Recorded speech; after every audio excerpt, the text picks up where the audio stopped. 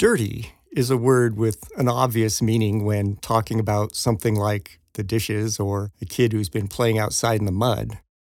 Or how about when you leave your car parked outside for a while and the windshields get so dirty that some joker comes along using their finger to write "wash me" on it? But dirty also has some interesting pop culture uses. Take the movie Dirty Dancing or the cop movie Dirty Harry. These were sort of nuanced uses of the adjective dirty. In the case of the famous movie The Dirty Dozen about the invasion of Normandy in World War II, dirty is actually used to describe heroes. Unfortunately, the phrase dirty dozen has been co-opted for what amounts to a smear campaign against the mainstream supply of fruits and vegetables. An NGO called the Environmental Working Group, or EWG, publishes an annual list ranking which vegetables and fruits they say are the most dirty in terms of pesticide residues, and saying that those are the categories of produce that are most important to buy organic. Should consumers pay attention to this list? Are parts of our food supply really dirty? That's a question we'll address on today's episode of Pop Agriculture.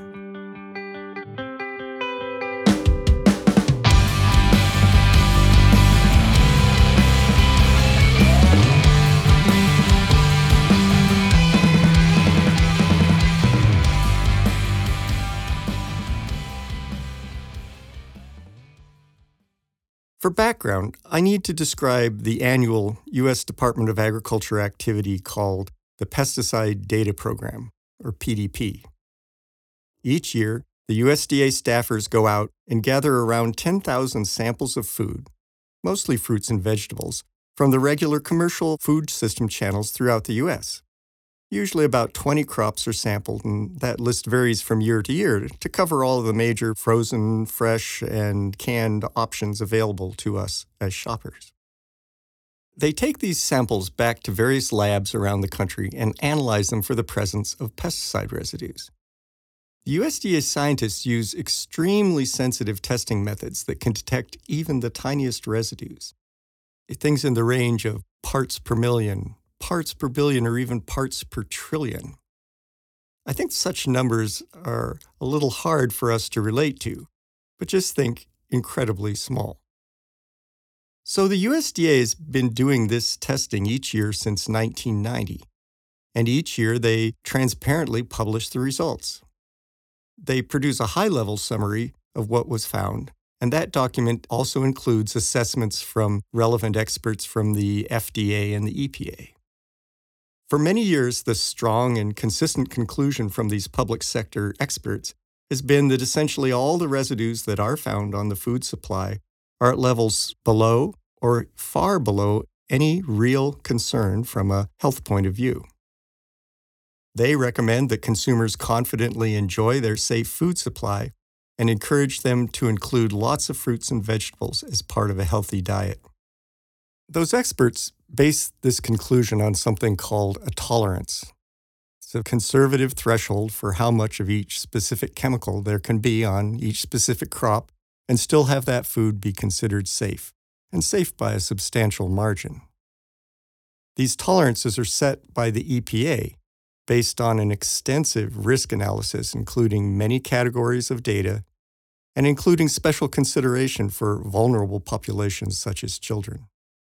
Bottom line, if the residue is below the tolerance, the food on which it was detected is definitely not dirty. For instance, for the most recent published set of data from 2016, 99.9% of the residues that were detected were at levels below tolerance, with many of them being 100 or 1,000 or even 10,000 times lower than the tolerance. The USDA also publishes a 100-plus page detailed summary of the results, so you can see what was found crop by crop, source by source, including imports, or chemical by chemical. All of these reports and the reports from previous years are easily downloadable from the USDA PDP website. This is a great example of governmental transparency. But the USDA goes even further in terms of transparency. Anyone who wants to can download the raw data. There's the sample table that's 10,365 rows long this last time, or the chemical test results, which is a 2.2 million row CSV table. Now, I'm not sure how many people actually try to take advantage of this resource, but I'm just crazy enough to do it. And I did it again for this year's report, which was about the samples from 2016. I get into the detailed data for two reasons. For one, I like to see just how low most of the residues are, sort of a how low can you go question. I also like to compare the results for the conventional and organic samples. Now, about 5% of the samples the USDA happens to pick up are organic. There were 501 in 2016. My interest in the comparison will become obvious in a minute. So there's at least one other group that also accesses that 2.2 million row data table, and that's the EWG, the group I brought up at the beginning of the podcast.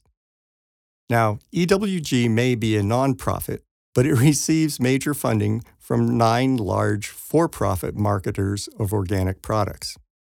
I won't list them here, but you can see who they are by going to the About tab on the EWG website.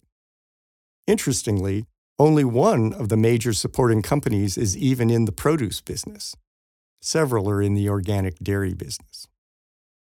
EWG takes that PDP data and essentially ignores the details about which chemical was detected, at what level, and how that compares to that carefully determined tolerance that EPA has set for each of those chemical crop combinations. They more or less treat any detection the same, even if these detections may differ by much as 1 million-fold in terms of significance from a toxicology point of view. Then they use this science-free assessment to come up with what they call their Dirty Dozen list, which claims to guide shoppers about which fruits and vegetables are most important to buy organic to avoid pesticide residues. And they've been publishing this list under the Dirty Dozen name since at least 2004, in spite of the fact that their method has been repeatedly debunked by qualified academic scientists. They've been publishing this list in some form now for 23 years. Well, remember how I looked at the data to compare the organic and conventional results? Guess what I found? There were residues of 63 different synthetic pesticides detected among the organic samples. In theory, those are not supposed to be there because such products are not allowed under the organic rules. Now, the overall frequency of detections per sample for organic was lower than on the conventional samples, but what was detected was at concentrations that are very similar to what was found in conventional. So if EWG wants to call conventional produce dirty, then organic is also dirty by their definition. And this is true even though the PDP program doesn't even test for some of the most commonly used organic-approved pesticides, like copper compounds or sulfur compounds, because that would require very different specialized testing methods. If the organic samples were tested for those products, I think the incidence of residue detection would undoubtedly increase. So, to drill down a bit, there's a section in the organic rules that says if synthetic pesticides are present at 5% or less of the EPA tolerance, it isn't considered a reason to reject the product for sale as organic. Well, interestingly, 80% of the residues on conventional would meet that standard for organic. And for the organic samples, 81% of the synthetic residues meet that standard. Not so different, eh? Of course, that means that 19% of the detected residues on organic technically violate the organic standard, as do the comparable 20% for conventional. But all these residues we're talking about here are still below the tolerance, the EPA standard that says they do not represent a health concern. Lots of the detections are not just below the tolerance, they're far below it. For conventional, 32% are 20 to 100 times lower. For organic, 23% fall in that category. For conventional, 36% of the residues are 100 to 1,000 times lower than tolerance. For organic, 38% fall in that category. Residues 1,000 to 10,000 times lower make up 10% of conventional detections and 17% of those in the organic samples. And residues more than 10,000 times lower than the tolerance make up 1% of conventional and 4% of organic. So, by a science-driven definition, neither the conventional nor organic samples are actually dirty. In fact, they range from clean to extremely clean. So there's really no compelling reason a consumer should be paying more for organic based on pesticide residue concerns. Now, EWG clearly looked at the data at that detailed level where it could have made this comparison. So for them to try to use the data to scare customers is, to me, what really qualifies as dirty. A dirty, fear-based marketing strategy on behalf of their big organic supporters. It's not fair to farmers, and it's really manipulative of consumers. The Dirty Dozen list is also an abuse of a transparent governmental database that actually documents the happy fact that consumers can be confident in the cleanliness of our food supply. The Dirty Dozen movie was about heroism, so it's sad to see that name co-opted for what I would consider a less than noble effort like that the EWG is doing. So bottom line, just freely enjoy the great produce available in the American food supply. Perhaps that conclusion is well expressed by Weird Al Yankovic's parody song of the Michael Jackson song, Just Eat It.